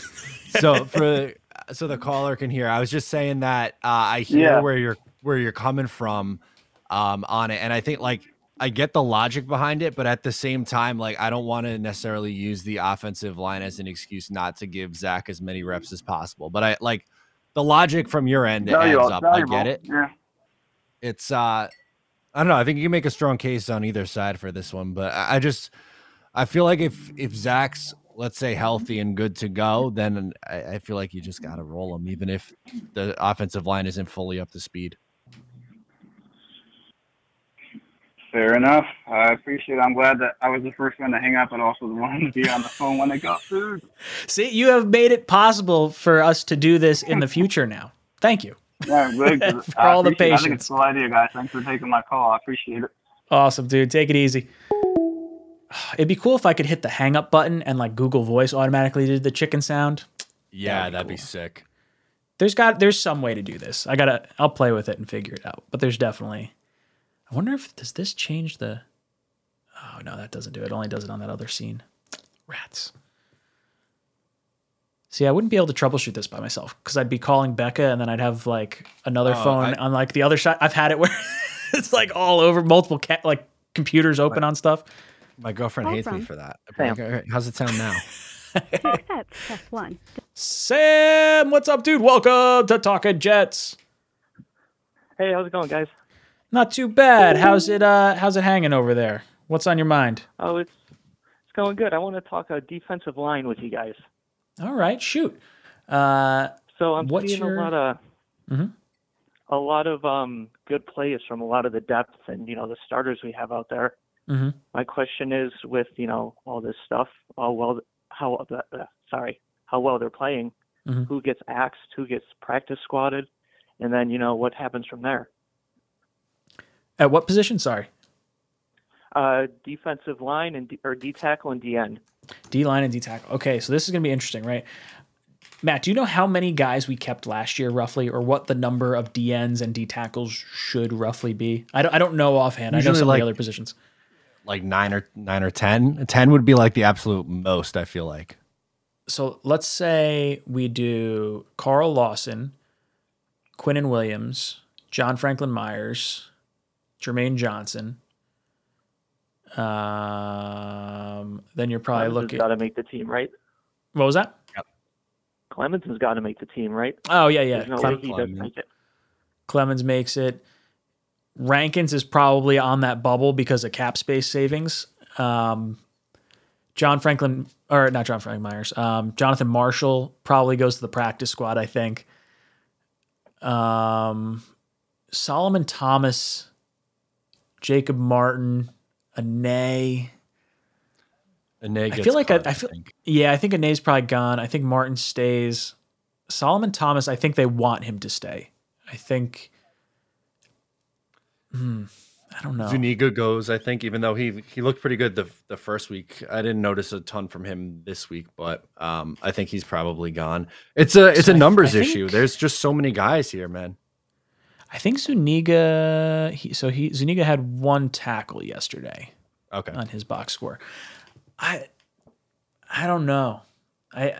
Zuniga's one that I would have said is definitely gone. I think if it's a tight competition, like Curry is one that might be like okay, if we keep Zuniga, are we cutting Curry? I don't know if Curry's going to be like, I don't know. What did he have? He had like a blood issue, right? That was his. Yeah, and didn't he get banged up at practice this week too? Oh, Vinny Curry? It's possible. I don't know. I have not been as dialed in with that. I think I saw something like that. Yeah, I know Quinnen was on the sideline. I think it was Solomon Thomas too. And then who was the other one? I saw 3 people working off to the side. So I don't know. Matt, who do you think makes the team? So I think you see Lawson, JFM, Quinnen, Johnson, Martin, Solomon Thomas. That's 6. Rankins, I think, Huff makes it. Huff makes it. That's 8. And then Clemens and Tanzel Smart, I guess. So that means you're cutting Jonathan Marshall or moving around Jonathan Marshall, Zuniga, Vinny Curry, Nathan Shepard, and Anai. That sounds right. I think that sounds right. Caller, how you feeling about that? Sounds good. The D-line sounds dirty. Looks like they're going to get a lot of sacks this year based off that. Dude, I hope so. The way we upgraded our pass rush and our secondary, like Reed and Sauce, those are ball hawks. Those are guys that are going to be able to take advantage of errant throws caused by our pass rush. So if we can score some points on the offensive side of the ball and put a little bit of pressure on other teams' offenses so they don't have to run the ball down our throats, then our run defense gets better, 1. And 2, we play to the turnover strength, possibly. It's a compounding game plan. Let's hope that all works out. Fingers crossed, right? I'm not going to hold my breath just yet. Yep. Thank you so much for calling in, brother. Boom! You're gone. Hey, gone. Yeah. All right, boys and girls, we got, what is that, 23 minutes? Math? I think that's right. 23 minutes before the end of our show. If you haven't, retweet the stream to get entered for our t-shirt giveaway. Someone could win a MILF shirt or a wide receiver covered in sauce. Ooh, Matt, I watched the second episode of One Jets Drive, and the wide receiver 1 covered in sauce was on. Yeah. Right? That was sick. I didn't see the episode, but I saw it get tweeted around, or you might have posted it somewhere. That is Richard incredible. from Nevada. Yeah, dude, that was really cool. Very was very proud of that. So thank you. I think it was Mark Riss. Mark Riss was the one that actually he won a shirt on our show and wore it there. He's like, boom, free advertising. I was like, that was cool, Mark. Sorry, caller. I want a free shirt. Well, he wants a free shirt. Did you retweet the stream? No, but I was your first member subscription of the day from the video. Ooh, okay. So we'll add you into the qualifier. We can do that, 100%. Anyone who becomes a member, auto qualifies. So Trin, what's up, dude? I'm Trin the Great in the comments. Also, you see me with the Doge with the 2 fried chicken legs. I love it. What's on your mind, dude? So I don't know, just a quick question. I am at work, so I just kind of want to ask and scoot, and I'll hear your guys' answer here. But at what point do you think you put Jeff Ulbrich on the hot seat? If where's the line this year? Anyway, thanks, guys. Ooh, good question. I'm going to pull up the Jets schedule real quick, just so I can look at it and kind of predict as best I can. Because I think he's going to have to get on the hot seat if we're not winning some games. So Baltimore, Cleveland, Cincinnati, Miami, Green Bay, Denver, New England, Buffalo. So at what point, how many games do you think we can see where the defense is bad? I would think week 5, if Tua goes off on us after having maybe a Kenny Pickett or a, Trubisky possibly beat us, then I think the heat gets kicked up. I think he'll get a pass for the first 2 weeks The Bengals, you can play it off like, okay, that's a really good team. But I think after the Miami game, before the Packer game, is where it starts to get dicey for him. Yep. I agree. I definitely agree. And also, like, you look at that stretch after that of Green Bay, Denver, New England, not as much, but Buffalo, like 3 out of those 4 games, those could be some potentially potent offenses. Mm-hmm. And that's going into the bye. So I feel like if you're going to make a move, the bye week is probably the time to do it. I think I'd be surprised if we saw them pull the plug earlier than the bye week. Yeah, I think they're going to let Ulbrich and most of our staff in general, the players, things of that nature, they'll give them the benefit of the doubt and they'll make them last as long as possible. But I think the heat will get kicked up right after that Dolphin game. And then, like Matt said, Green Bay, Denver, New England, Buffalo heading into the bye. Those have some really ugly potential. All 4 games could be losses for the New York Jets. I would imagine we would not be favorites in any of those games, especially if we wind up looking bad against Pittsburgh and Miami. So I think hot seat after week 5. If it doesn't get better, he's ousted week 10. Or do you think they hold on to him, but Saleh maybe takes play calling at week 10 and they try to make it last a little longer? See, I think that would be the move earlier. You try to do that around maybe week 5, week 6, and then if it's still not going well, they'll use him as a scapegoat. Yeah. And then I guess you get a quick litmus test going to New England after the bye. And then you get Chicago, the Vikings, Buffalo, the Lions, Jaguars, Seahawks, Dolphins. The tail end of our schedule is so much more favorable than the front end.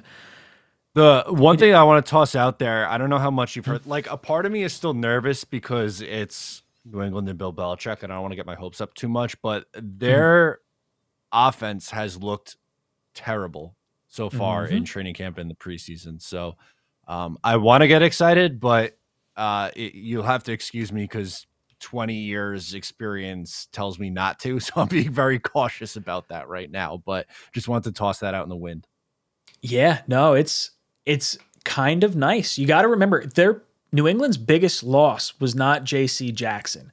It was not, some of these other players. It was Josh McDaniels. Losing Josh McDaniels to Vegas and having Mac Jones get his second offensive coordinator in 2 years, the Jets have seen that playbook. We know what that looks like.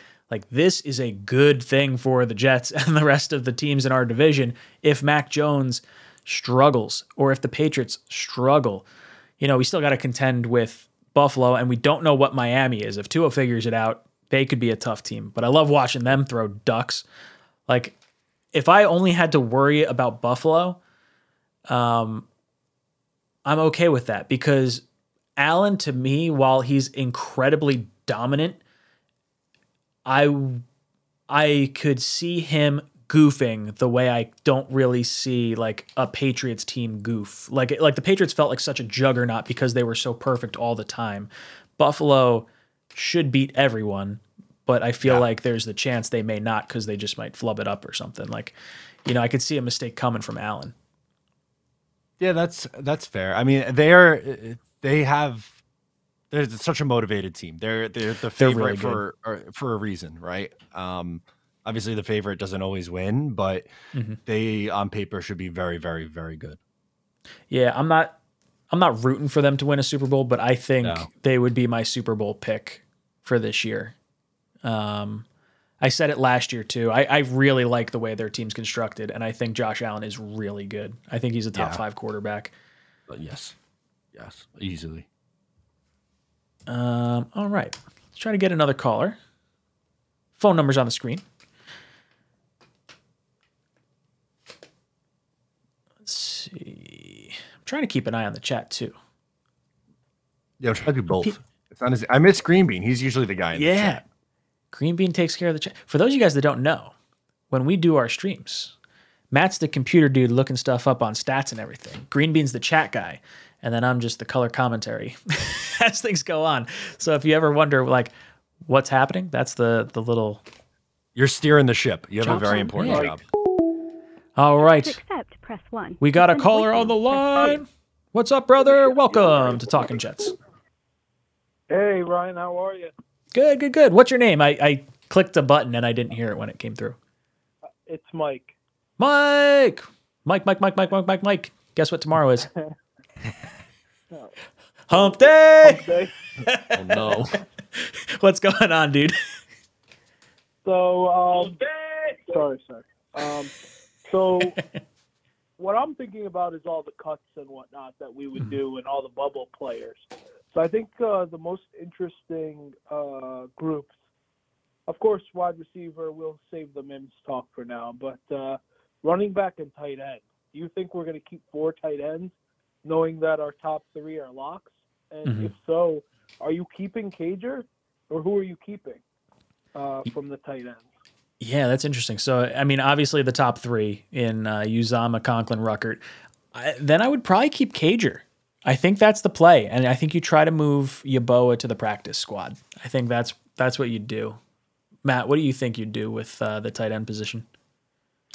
Yeah, I think I'm keeping Lawrence Cager because I said this earlier in the show, but I think he adds a different dynamic that they just really don't have as a pass catcher. He's a converted wide receiver, so obviously his route running and speed is just unbelievable, and it's gonna take that tight end room to a whole nother level. They don't need to have him focus on blocking like you have Ruckert for that. Uzama's fine for that role.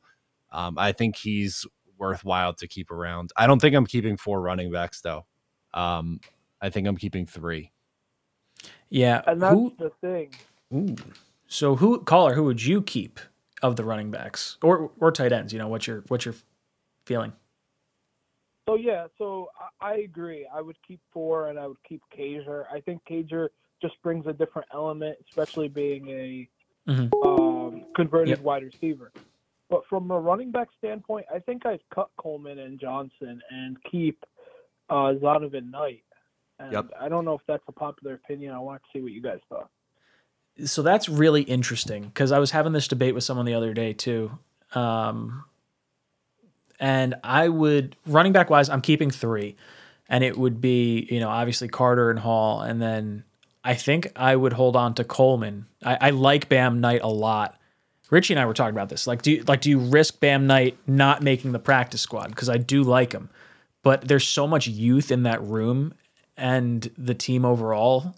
And I think Coleman did well last year. I think it's okay to have a vet in that room. I don't know. I guess it's how much do you love Bam Knight versus whoever might be, the next guy if he's scooped off our practice squad. Yeah, I would keep Bam Knight. I think has that much upside. And with Coleman, he overachieved last year, but he's an injury waiting to happen. Guys always hurt.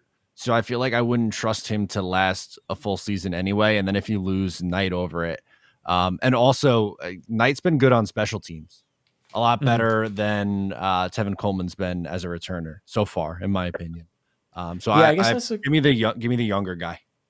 Yeah, I guess when you think of it that way, Coleman's probably not getting picked up if he's cut too. We could hold on to Knight, and if someone gets hurt, we could probably bring Coleman back. You could. What do you think about that, Mike? Yeah, that's a good idea, especially with the whole practice squad rules that you guys were talking about. That's a potential. But yeah, I mean, thank you guys. I appreciate your time, and that was my thought: is go with the youth movement. Carter could be our veteran, I guess. Yeah, right. Year 2 sophomore. Love it, dude. Mike. Enjoy tomorrow. Hump day. Love it. That's funny. My new event coordinator at Black Bear's name is Mike, and every Wednesday we have a banquet event order meeting. It's going over the events for the next 2 weeks. And Mike comes in and Mike, guess what day it is? He's like, I'm so sick of this. This guy's a Looney Tune. Call from Daniel from West Virginia. Ooh. Daniel from West Virginia. What's up, dude? Welcome to Talking Jets. Hey, boys. What's going on? Oh, hanging out in the cockpit. What's on your mind? Hey, I just wanted to run a scenario by you guys, and you could tell me what you think is the most likely to happen. You can even rank them. I don't really care.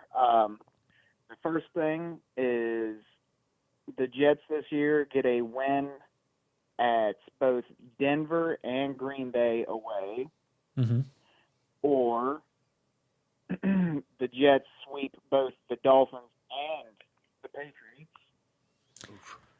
or the Jets finish 11-6. I think it's more likely the Jets sweep the Dolphins and Patriots than the other two. I think trying to win in Denver and Green Bay, that's going to be really tough. And I don't see 11-5. So of those choices, I think it's the sweep. Matt, you think the same thing? 100%. They're at least comparable to both of those teams. Whereas finding 11 wins on this schedule is extremely, extremely tough. And then also, like, Denver and Green Bay are two teams that they have an elite level quarterback and they have really, really good rosters. And they're tough places to play on the road too. So yeah, I would say the Miami and New England one. What do you think would be the most likely of those three scenarios? I think that if you hit one of those scenarios, you might hit two of those scenarios. I mean, if you sweep two of the teams in your division, that's 4 wins already. I mean, you only need to get 7 more to hit 11. So that's true. I mean, look at us saying that as Jets fans, like that's easy or something. But we'd probably have to sweep those two in order to get to 11 anyway. Looking at the schedule, so that makes a lot of sense. But I mean, the only pushback I have between what you guys said is that division games are just usually tough. Like, I don't think that the AFC is a weak division by any means. It really hasn't been ever. So, like, we always have tough division games. Yeah, I would say I trust Russell Wilson and Aaron Rodgers, but I think the Jets team overall, outside of the quarterback position, is about as talented, if not more talented, than those other teams. It's really comes down to the quarterback for me and playing an away game in a tough environment. The Jets don't travel west well, so I don't know. That's kind of where I'm at. There. I feel like we're terrible at Denver. Every time we play there, we're just awful. Correct. It's just a terrible, terrible thing to see. Brother, thank you so much for the call. You've been ejected from the cockpit.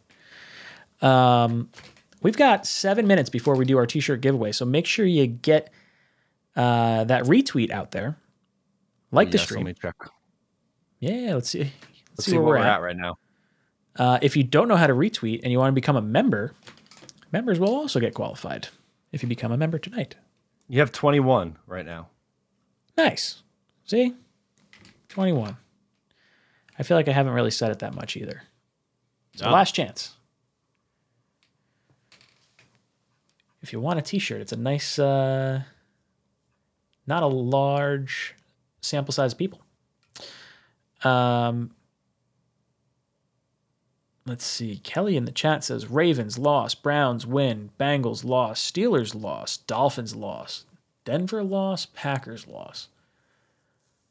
I hope that's not how that goes. Oh, that'd be depressing. That'd be depressing. Yeah, that's 1-6. I think 1 and 2, 3, 4, 5, 6, 1 and 7. Ouch. Ouchies. I really hope that's not how that goes. No, that'd be bad. That'd be really bad. Was Green Bean in the chat? Is that what I thought someone said that earlier.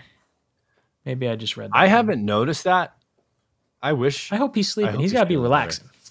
Better. I hope he's feeling better too. Ooh, I want to be our. Yeah. I want to get your thought on something quick before we close this out. What'd you think of Greg? Let me pause real quick. All right, caller, hang on the line real quick. Matt's going to ask me a question. Matt, what's your thoughts? What'd you think of Greg the Leg winning the kicking competition? Oh, I can't believe we didn't talk about this. I know. I just remembered. I think it's an interesting thing. Like, I think it's the right move. I think he's been the best kicker through camp, but I think we're running this weird Jetsy type move of like a guy that was perfect for us last year, cutting him.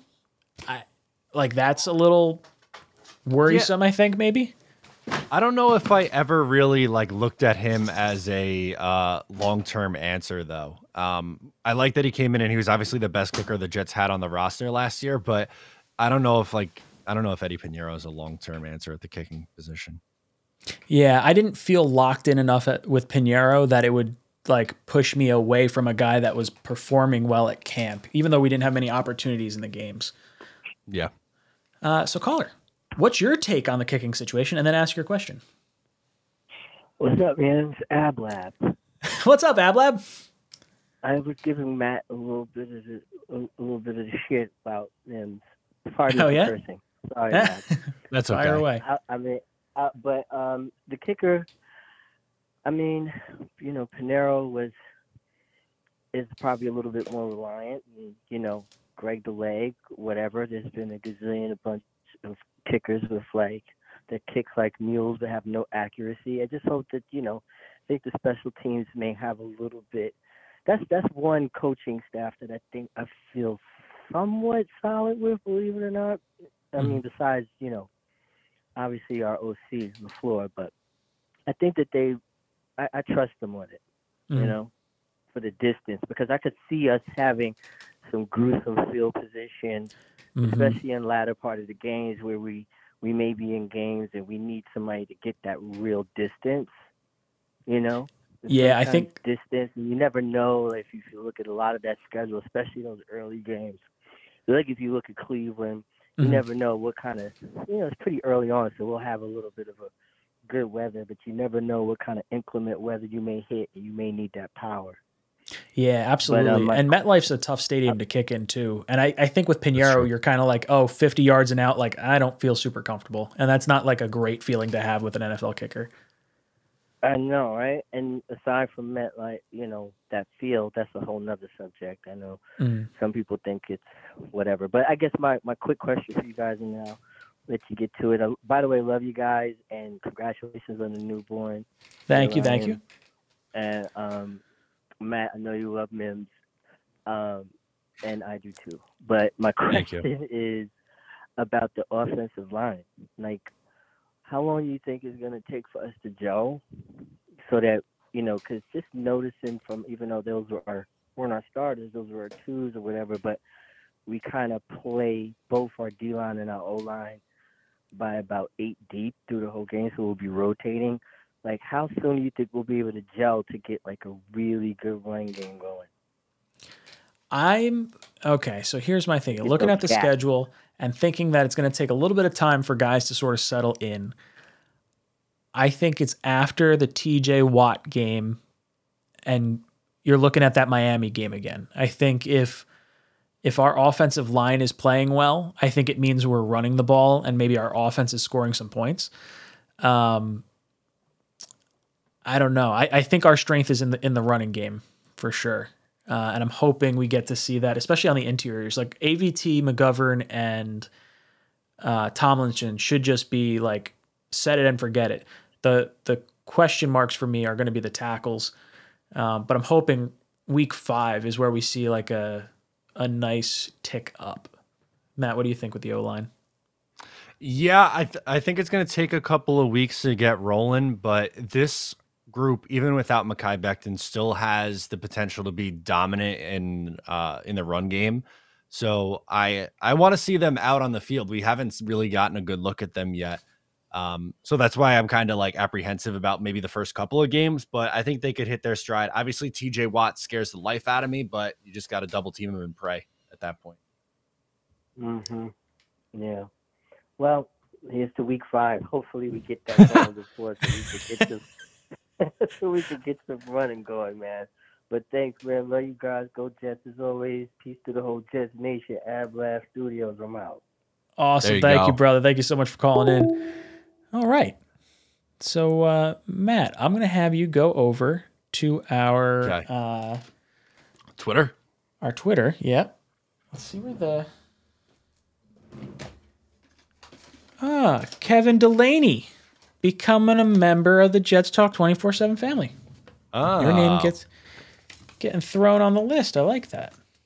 He's a good dude. He's a good cat. Appreciate that.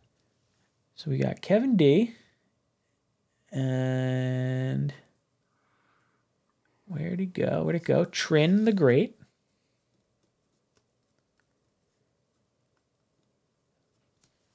Let's see.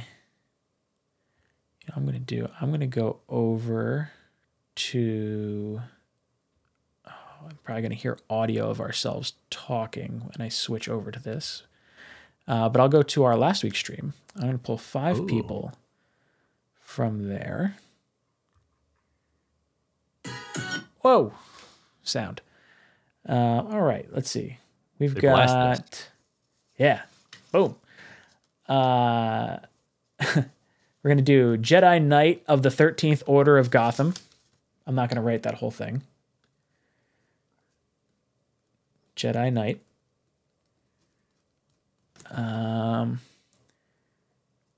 We're going to go Merc Sauce. Merc. Let's see. Check out another one. We'll go... We're going to go Dick Cramp. Nice. Love that. That's phenomenal. All right. Let's pull 7 names from the Twitter. 7 names. All right. First one is Maggie Jones. Okay. Next up is Soy Class Act. Okay. Then I got Outer City Cards. Okay. William McMillan. And last one, let's scroll around a little bit. We will go Snoopy. Snoopy. I like that name. Let's go 2 more. Yeah. Oh, let's pick 2 more. Hang on. I gotta go. Why I gotta not? go back. Give me 2 seconds. Oh no, I'm sorry. No, While you're going back, I'm just gonna pull up V-Man Super Chat. He says, "Trivia: what ex-NFL quarterback in a 3-year span bested both Drew Brees and Peyton Manning in the playoffs? P.S. It will be embarrassing if you don't know." Oh, come on, we know that. Ex-NFL quarterback in a 3-year span beat Drew Brees and Peyton Manning. Beat Drew Brees and Peyton Manning in a 3-year span. That would be Chad Pennington. It would be no. Oh yeah, you're right. It would be the Chargers with Breeze and Peyton with the Colts. Yep. That is a great question. I got one of your see because he didn't ask about like I don't know some backup offensive lineman in 1967. I was able to get that one. All right, give me 2 more names. Okay, J.E. Allen and Tuco the dog. Tuco. Well, that's one person. J.E. Allen and Tuco the dog. I should have made that more clear. Oh, okay. All right. And one more. And Stud City 718. Stud City. All right. Let's do a little odds or evens action. 3, 2, 1. That's an odd. Sorry, Kevin D. Jedi Knight, gone. Dick Cramp, gone. Damn it. Soy Class Act. William McMillan. J.E. Allen and Tuco the dog. Gone. All right. 3, 2, 1. That's an even. Merc Sauce, gone. Outer City Cards, gone. Stud City, gone. Gone. We are down to 3. 3, 2, 1. Ooh, it's an even. Ooh, we got 2 left. We're down to Snoopy and Trin the Great. Okay, I'm gonna put up a good number then. All right. Chat, give us a number. First number that we see plus what we throw up. 3, 2, 1. We got a 7. And a 4. 11. 11. It is. Let's see if I can do it. Boom! Trin the Great. Woohoo! Congratulations, brother. Reach out. Touch me. No. Reach out to reach out to one of my social media things. I'll get your shirt size, your mailing address. I'll send you out a shirt. Thank you so much for for being and he became a member tonight too. See, now it feels rigged, but Good for him. It wasn't. Oh, no, it wasn't. That was pure. All right, boys and girls, we are at the end of our stream. Let me see if I can do this without blasting eardrums off. All right, cool. Matt, any last words for our panel? Start Zach Wilson when he's healthy. We are now the anti-Mike White show. We are all about Chris Streveler. And yeah, let's do it. I love it. Boys and girls, thank you so much for hanging out with us. Hit that like button on the way out. Drop a comment down below. We'll see you here next week, 8 o'clock to 10 o'clock. Green Bean, I hope you're feeling better. We'll see you next week. JETS.